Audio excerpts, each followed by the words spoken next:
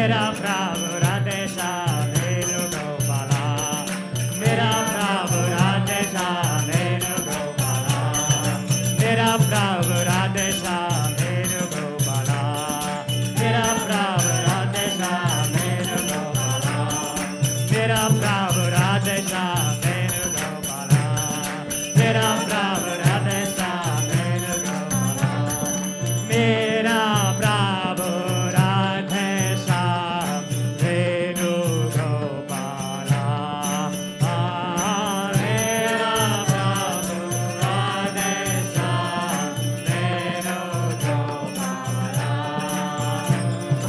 मेरा प्रभु राधे श्याम वेणुगोपाला मेरा प्रभु Radhe Shyam वेणुगोपाला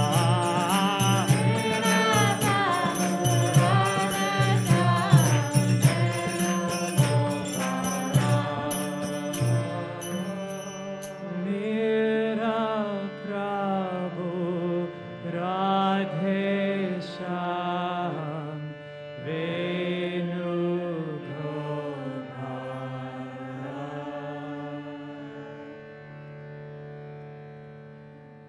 O Krishna, you are nearest Lord and the beloved of Radha. You carry a flute and are the protector of cows. An ocean of bliss comes from the Lord who plays the divine flute. To chant to Krishna, the beloved. Very nice, beautiful.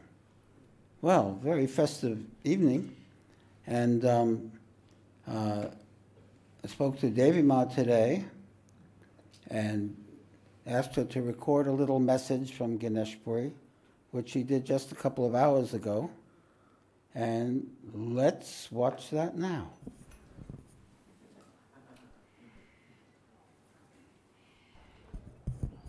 Turn the light. This light.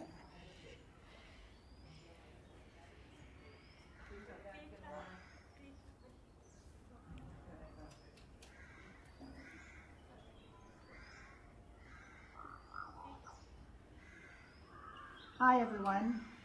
It's still great to be in Ganeshpuri, I may say. And there have been many complexities, but they've all worked out by Guru's grace. And this morning we went to Baba's Samadhi, and it was very peaceful and very quiet, and not that many people actually. But as I was meditating, I was remembering, of course, my time in Ganeshpuri, the time I spent with Baba. But I was also remembering things in Ganeshpuri days, Guruji's book, and how that book and Mount Eliza and this Ganeshpuri with Bhagawan all somehow comes together, because when he comes here, in a very special way, it's wonderful to see him bestowing Guru's grace on all the devotees who come here to greet him. And somehow it's more special because one of his greatest joys, just as though he introduced new people to Baba when Baba was sitting in Ganeshpuri, so too now he loves to introduce all of you who haven't met him or haven't been to Ganeshpuri, to Bhagawan and Baba in their formless nature.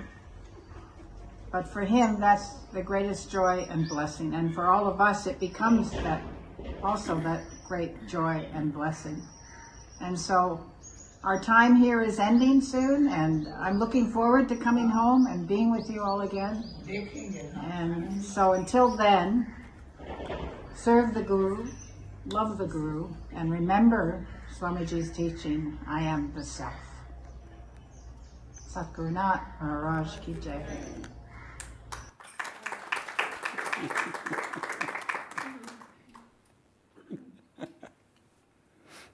It's true, my greatest pleasure was the seva I had of introducing new people to Baba, taking them around the ashram and bringing up to Baba, and that really hasn't changed. So if you've never been to Ganeshpuri, I really want to take you there next November. And if you've been there, I really want to take you there. Because that's the best thing I know of in this world. So, welcome everyone to tonight's satsang, and of course with Devima and Anandi and Swami Turiyananda in Ganeshpuri and watching, where should I look? There? And they're all watching, and I think others are too, which I'll say hello to them later. I thought the only appropriate thing would be to talk about the great being that I met in Ganeshpuri, and that is the great beings that I met in Ganeshpuri. This is a picture taken in Kailas Nivas, which is just a stone throw from Bhagwan's Samadhi shrine where he's buried. This was his ashram. And Bhagwan Nityananda is lying in his characteristic pose, and Baba is there worshipping him, and that's Baba Muktananda on the left, Bhagwan Nityananda on the right. And that very place we can visit. We visit that same ashram full of Shakti now. What else do you have? This is the Baba that I really knew. This is what I call Ganeshpuri Baba. This is probably during a question-answer period. He's sitting on his perch in the courtyard. It's where he met everyone. And when it got too big, we used to meet in his apartment for question answers. But when it got too many people, we came out and he did them out in the courtyard. And behind him, the doorway is into his quarters, into his apartment. Next. Same pose, same place. The doorway is open to the apartment, and he's sitting there meeting everyone. He would come out several times a day at certain hours, and people would stream in from the local area or from Mumbai or anywhere and have his darshan, meet him, ask him a question, say a few words, and have his blessing. So that's it, no? Very nice. So tonight we'll do my program I call Ganeshpuri Days, appropriately. And these are question answers with Baba from my days with him, when I spent 3 years in his ashram just down the road from Bhagwan's Samadhi shrine. Baba had a massive, beautiful ashram, and I did sadhana there with him for those years. And several times a week, pardon me, several times a week we would meet with him and ask him questions. The rest of the time it was very intense, non-verbal, lots of chanting, lots of seva, work on the grounds, lots of meditation. Nothing was explained, and we just worked on ourselves intensely. But then several times a week we would meet with him and we would ask him all kinds of questions, and that was the high point of the week. So these are questions from those days. First question, you'll have to bear with me.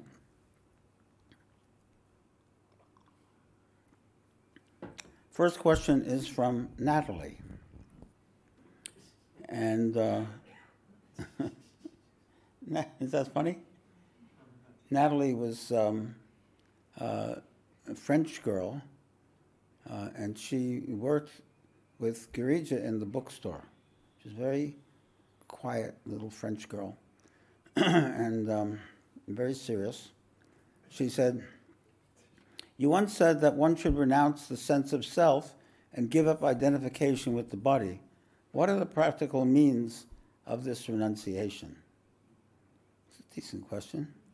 Baba says, "You'll never find peace through a form of renunciation which does not show discrimination, understanding, or discretion." So you can renounce, but if it's not intelligent, if it's not filled with knowledge, you won't get any results. Baba says, gold is extracted from a mine and then subjected to certain processes. Suppose a piece of it happens to come into your hands. What makes you think that you'll find peace by discarding that God is hostile to gold? So giving up material goods, why will that be? What makes you think God loves to see people naked like the elephant. Such thinking shows that one's understanding is deficient. And so now Baba is talking about what renunciation really is. And he would often tell a story from the Yoga Vasishta, which is the story of King Sikidwaj and his queen Chudala.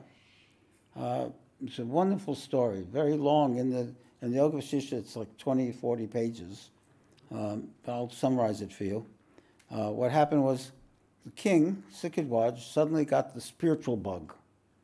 And he decided that he wanted to attain the self. This is very praiseworthy. But he thought that what he had to do was give up everything to attain the self. And if you read certain scriptures, you get that impression. So he decided he would give up his kingdom and go into the forest. Now his wife, Chudala, was much smarter than him, as is often the case.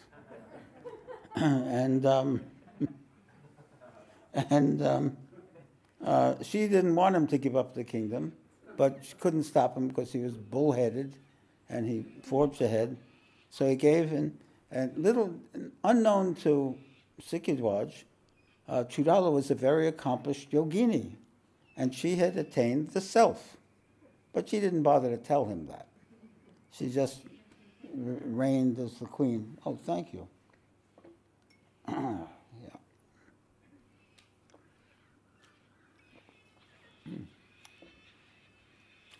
Very good. Single malt?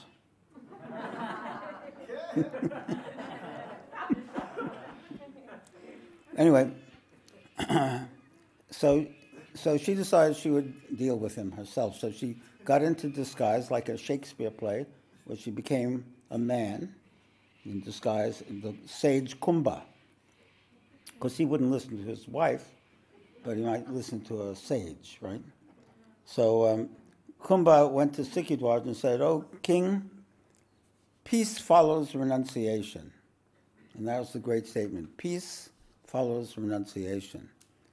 And so the king had renounced his wealth, his creature comforts, his kingdom. He still had no peace. So he tried renouncing dairy and sugar and gluten. Gluten was the hardest one, but still that didn't give him peace. So it's a very long story. It goes through all these things, doesn't get peace. And finally he said, the only thing I can do is renounce the body. And he decided to throw himself into the fire. And just at that point, Kumbha, his wife Chudala, came running up and said, "Wait a minute, king. So what makes you think that all these things are yours? What makes you think that the body is yours?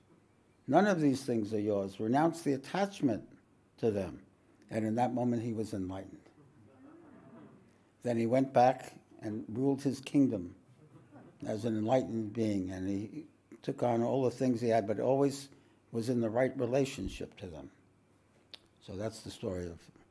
And Baba says now, to shave off the hair which grows naturally, and consider this to be renunciation, to change the color of your clothes, become saffron, and consider this to be true renunciation, or to leave one large home and acquire a small one, and consider that to be renunciation, isn't that stupid?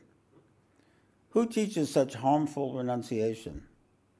True renunciation comes only when, instead of feeling, I am the body, I am the body, I am the body all the time, you begin to feel with the same conviction, I am the soul, I am the spirit, I am the self. And I've told you many times how Baba told me, meditate on I am the self, not to identify with your physical body and also all the experiences that you have, but meditate on that which is higher, that which is essential. I am the self. Baba says, to give up the good things of life is not renunciation. It only shows lack of understanding. To give up your duties, to give up good actions, to give up skills and wander from place to place deluded like a hippie, That is not renunciation, but sheer folly.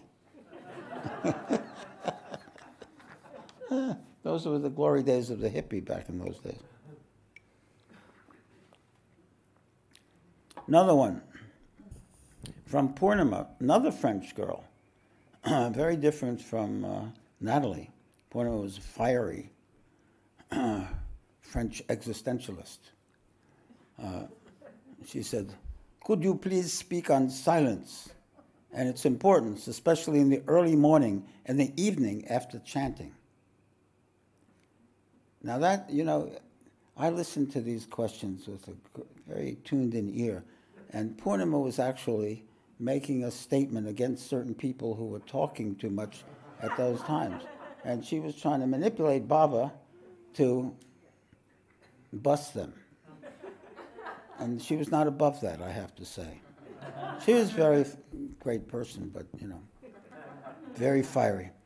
Baba says, after having described the different forms of silence, the sages in the scriptures go on to say, the same supreme truth is revealed in the state of true silence. All the rest is noise.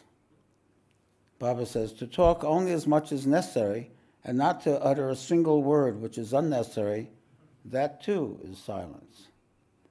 And of course, we understand that using your speech properly so that you speak energetic upward shifts, as we say, speech that's uplifting, that's a kind of silence. When we use our speech just to bring everything down, bring ourselves down, bring others down, put other people down, so on, then we lose energy, and this is not silence, that's very wordy. Baba says, the supreme silence is a state in which you achieve in meditation when the mind becomes fully immersed in the inner self and when it gets beyond the reach of all sounds and all noises. So he's telling her, well, if you were really absorbed in meditation, you wouldn't even be hearing those noises. That's what I heard. I don't know if she heard that. Saints have sung of this state. All the yogis and divinities praise this silence. If you can achieve it, very good. But there's no point in just keeping your mouth shut all the time. Yeah. I've met yogis who practiced silence for a long time, but was their mind silent? That's another question. Did they really attain anything? So they didn't speak, but anyway. There's a fellow who comes here from Ganeshpuri, Baba says. He was here yesterday for lunch. Not here, but there. Whatever you ask him, he says, Om. There were actually, in my day in Ganeshpuri, there were quite a few people like that. Very obnoxious. You say, hello, did you bring the cloth or something? Om. What time is lunch? Om. Baba says he's been observing silence for 30 years, and that hasn't made him any wiser. It's far better to continually chant the divine name, to engage the tongue in japa, and to recite hymns. That is supreme silence. All of you should practice this silence. Don't talk compulsively all the time. Don't behave like a man suffering from an unbearable itch who is scratching all the time. Talk only when necessary. To talk only when necessary and to remain silent otherwise, that is good. Say only things that are necessary and uplifting and appropriate. One who indulges in too much chatting would find it very difficult to chant and also very difficult to speak the truth. And now Baba tells one of the most extraordinary stories which he used to tell. It was always very great experience. He says, before Kali Yuga manifested, the sages had a meeting in the court of King Parikshit to make a plan for what they were going to do during the dark age that was about to happen. Many of you know that in the Hindu system, there are 4 ages. And just like we look back to the Garden of Eden when everything was perfect, many cultures do that. They look back to a time when everything was much better than now. And this is always the worst age, isn't it? And so first there was the golden age when everyone was virtuous and loving, and everyone did the mantra and attended satsang and behaved nicely and were kind. And then came the next day, the golden age became the silver age. And then, so anyway, there were 4 ages like that, each one a quarter less joyous and virtuous than the one before it, until you get down to the 4th age, the Iron Age, the Kali Yuga, which is now, when everybody is screwed up, miserable, deceitful, impoverished, and tormented, depressed, and everything, like we know everyone is now, except those who meditate. So the Kali Yuga, it was on the dawn of the Kali Yuga. It was passing from the 3rd age to the 4th age, and they're all nervous. And all the sages met, what will we do about the Kali Yuga? So they met in this court, and they were full of dark foreboding. During their meeting, a bizarre figure of a gigantic naked man came dancing into the meeting place, holding his tongue with one hand and his sex organ with the other.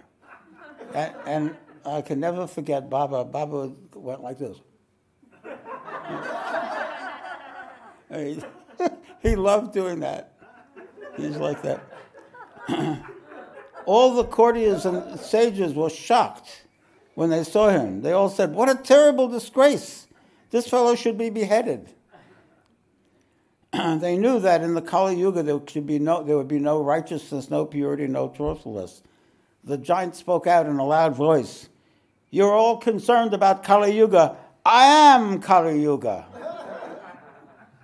So he's the embodiment of Kali Yuga. Kali Yuga said, "You shouldn't feel scared of me at all.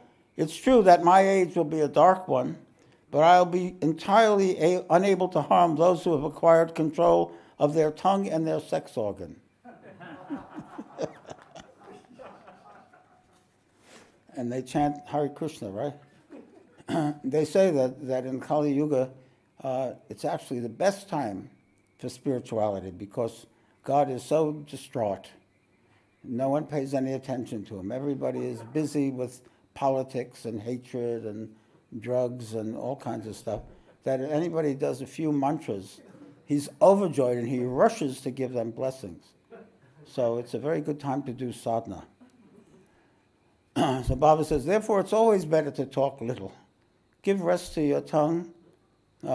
Give rest to your tongue the rest of your time. To engage the tongue in japa, in the repetition of mantra, is even better than mere silence. Through chanting, the tongue acquires great powers. If such a person happens to make a statement, that will turn out to be true. He utters only truth. Silence really means speaking the truth, talking as little as possible, and repeating the name of God. Good one? Yeah. Another one. How's that? You like that story? Kali Yuga. It is Kali Yuga, isn't it not? You could just think of 5 things that have happened today and it's Kali Yuga. But, all right. This is helpful.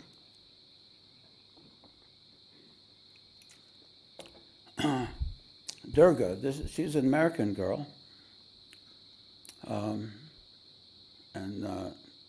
Her question is reflective of her.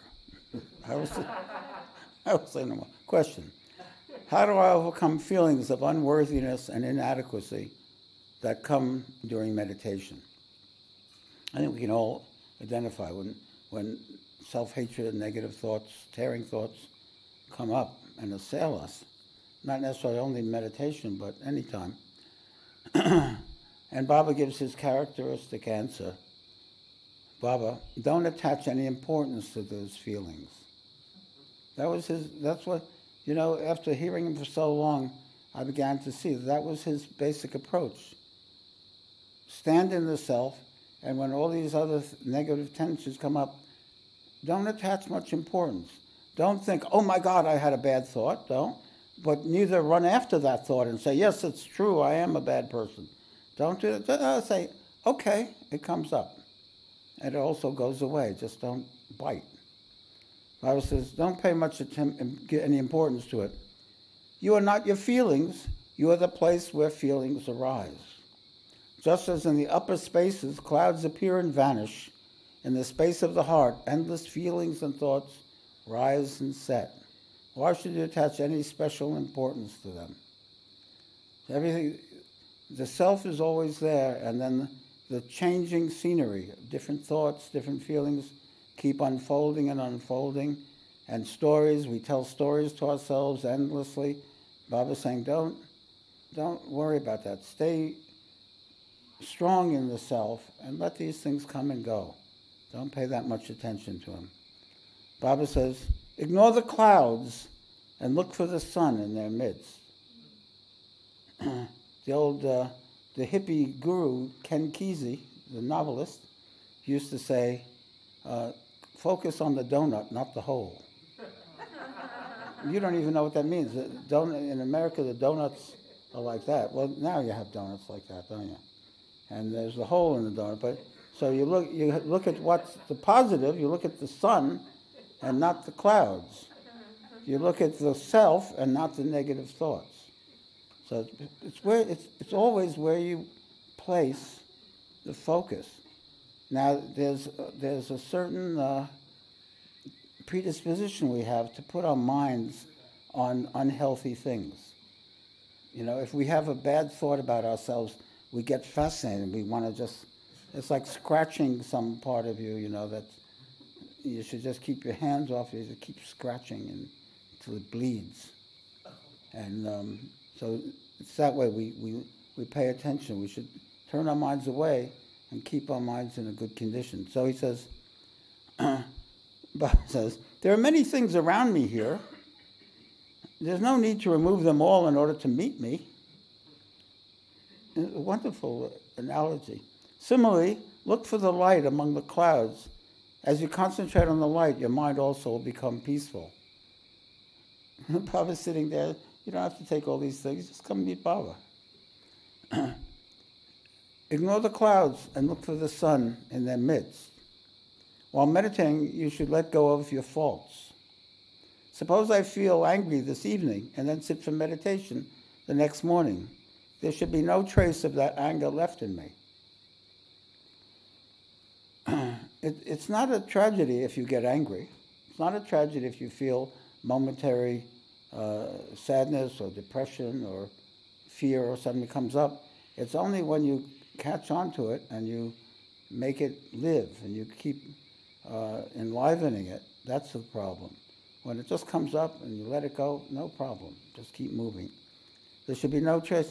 I can honor myself and meditation will come. During sleep, one sleeps and does nothing else. While meditating, just meditate.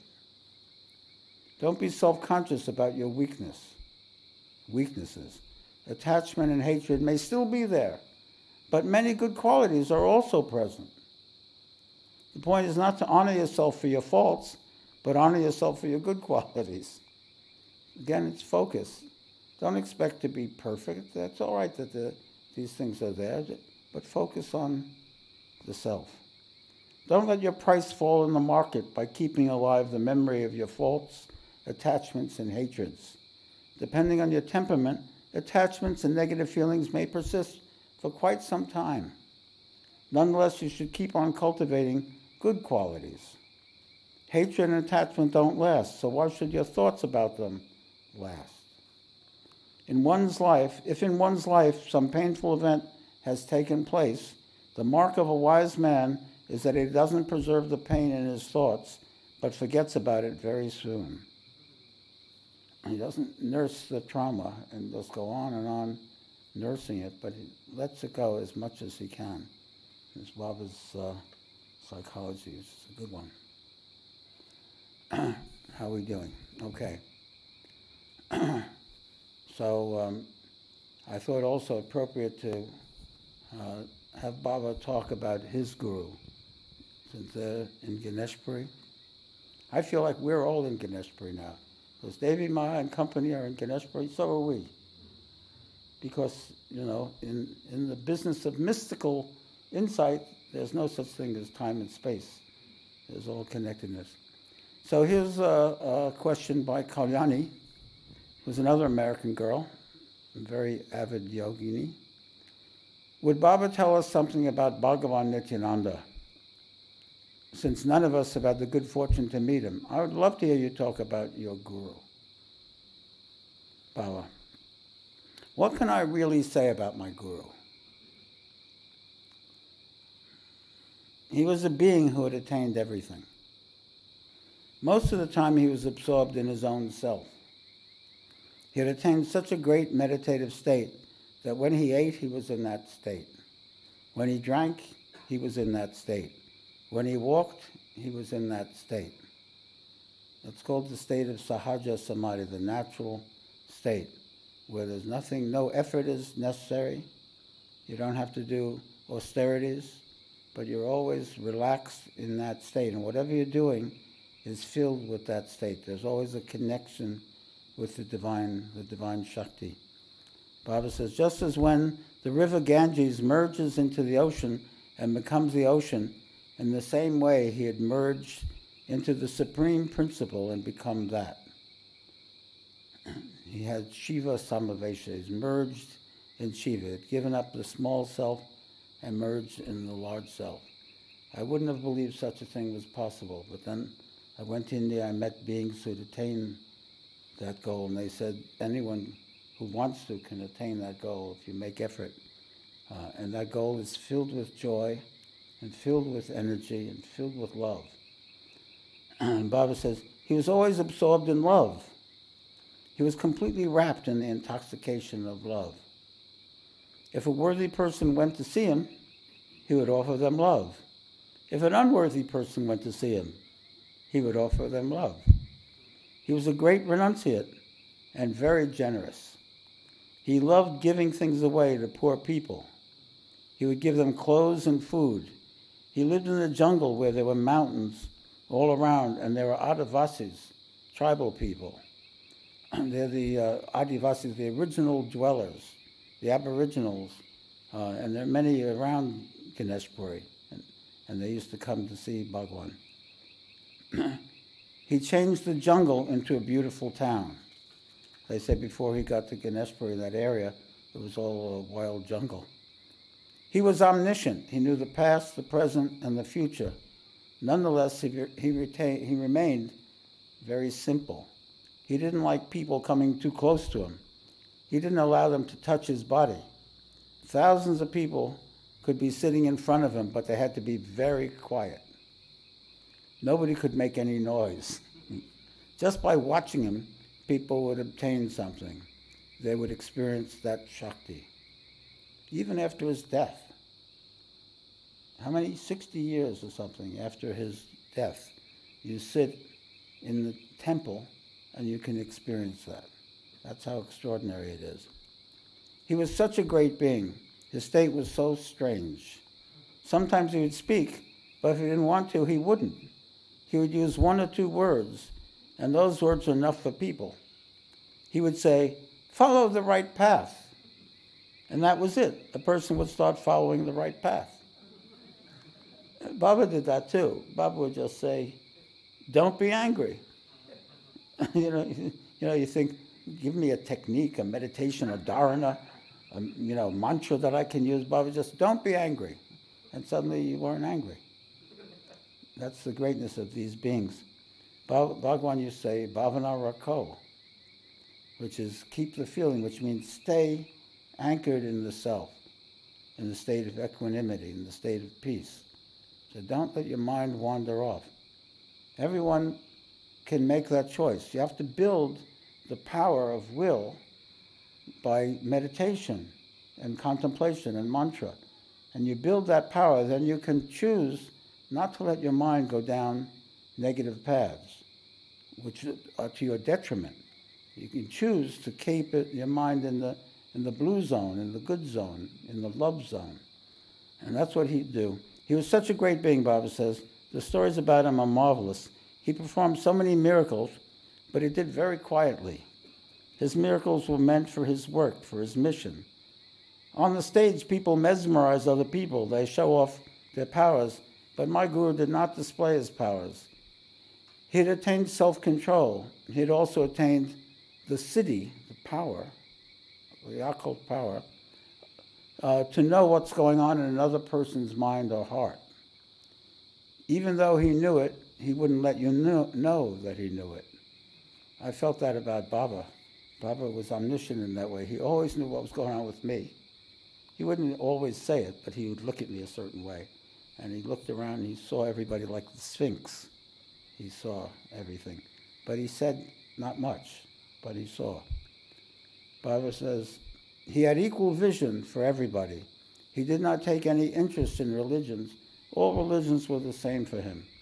He would put a shawl around his shoulders and wear a loincloth around his waist. If it was very hot, he would just wear the loincloth. His body was very beautiful.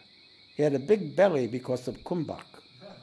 So they say that a yogi sometimes will hold air inside his belly. Kumbhak, that's the retained breath, and that's where great power would come from. Just by being in his company, you could attain everything. And that's the wonder of these great beings. It's just being in their company, everything happens for you spiritually. How are we doing? I have a couple more. I could do one.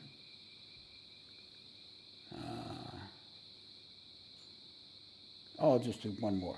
Short one? Yeah? That's beautiful, wasn't that? Bhagwan. That would be nice to meet Bhagwan Nityananda, wouldn't it? But you can actually meet him.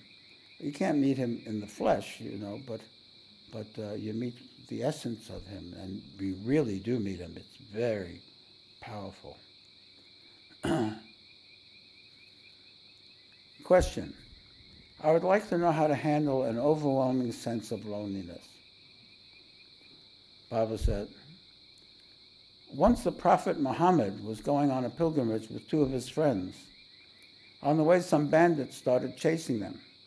Muhammad's friends became very agitated, and the Prophet asked them, are you afraid? Yes, they said, some bandits are chasing after us. The Prophet said, are you aware of the being who stands behind us and who is equal to any number of bandits? And Baba says, because you've given him up, you feel lonely. Grab hold of him now, the being who stands behind. And then there'll be two of you, God and yourself. The sense of loneliness will vanish. When such a powerful Lord pervades everywhere, why should one feel lonely? Good question. So, let's meditate.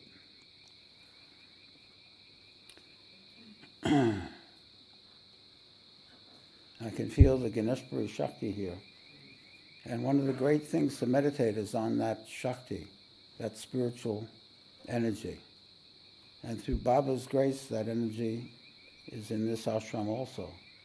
And this ashram is connected to Ganeshpuri, it's connected to Bhagwan Nityananda and to Baba Muktananda and to that whole lineage of great beings. And if you can connect with that energy inside yourself, let that energy grow and expand. Because that energy is the energy of the true self. It's who you really are. It's the energy of peace and the energy of love and of wisdom, the energy of the self. It's your own energy, and it's also the divine energy. And you can also say the mantra.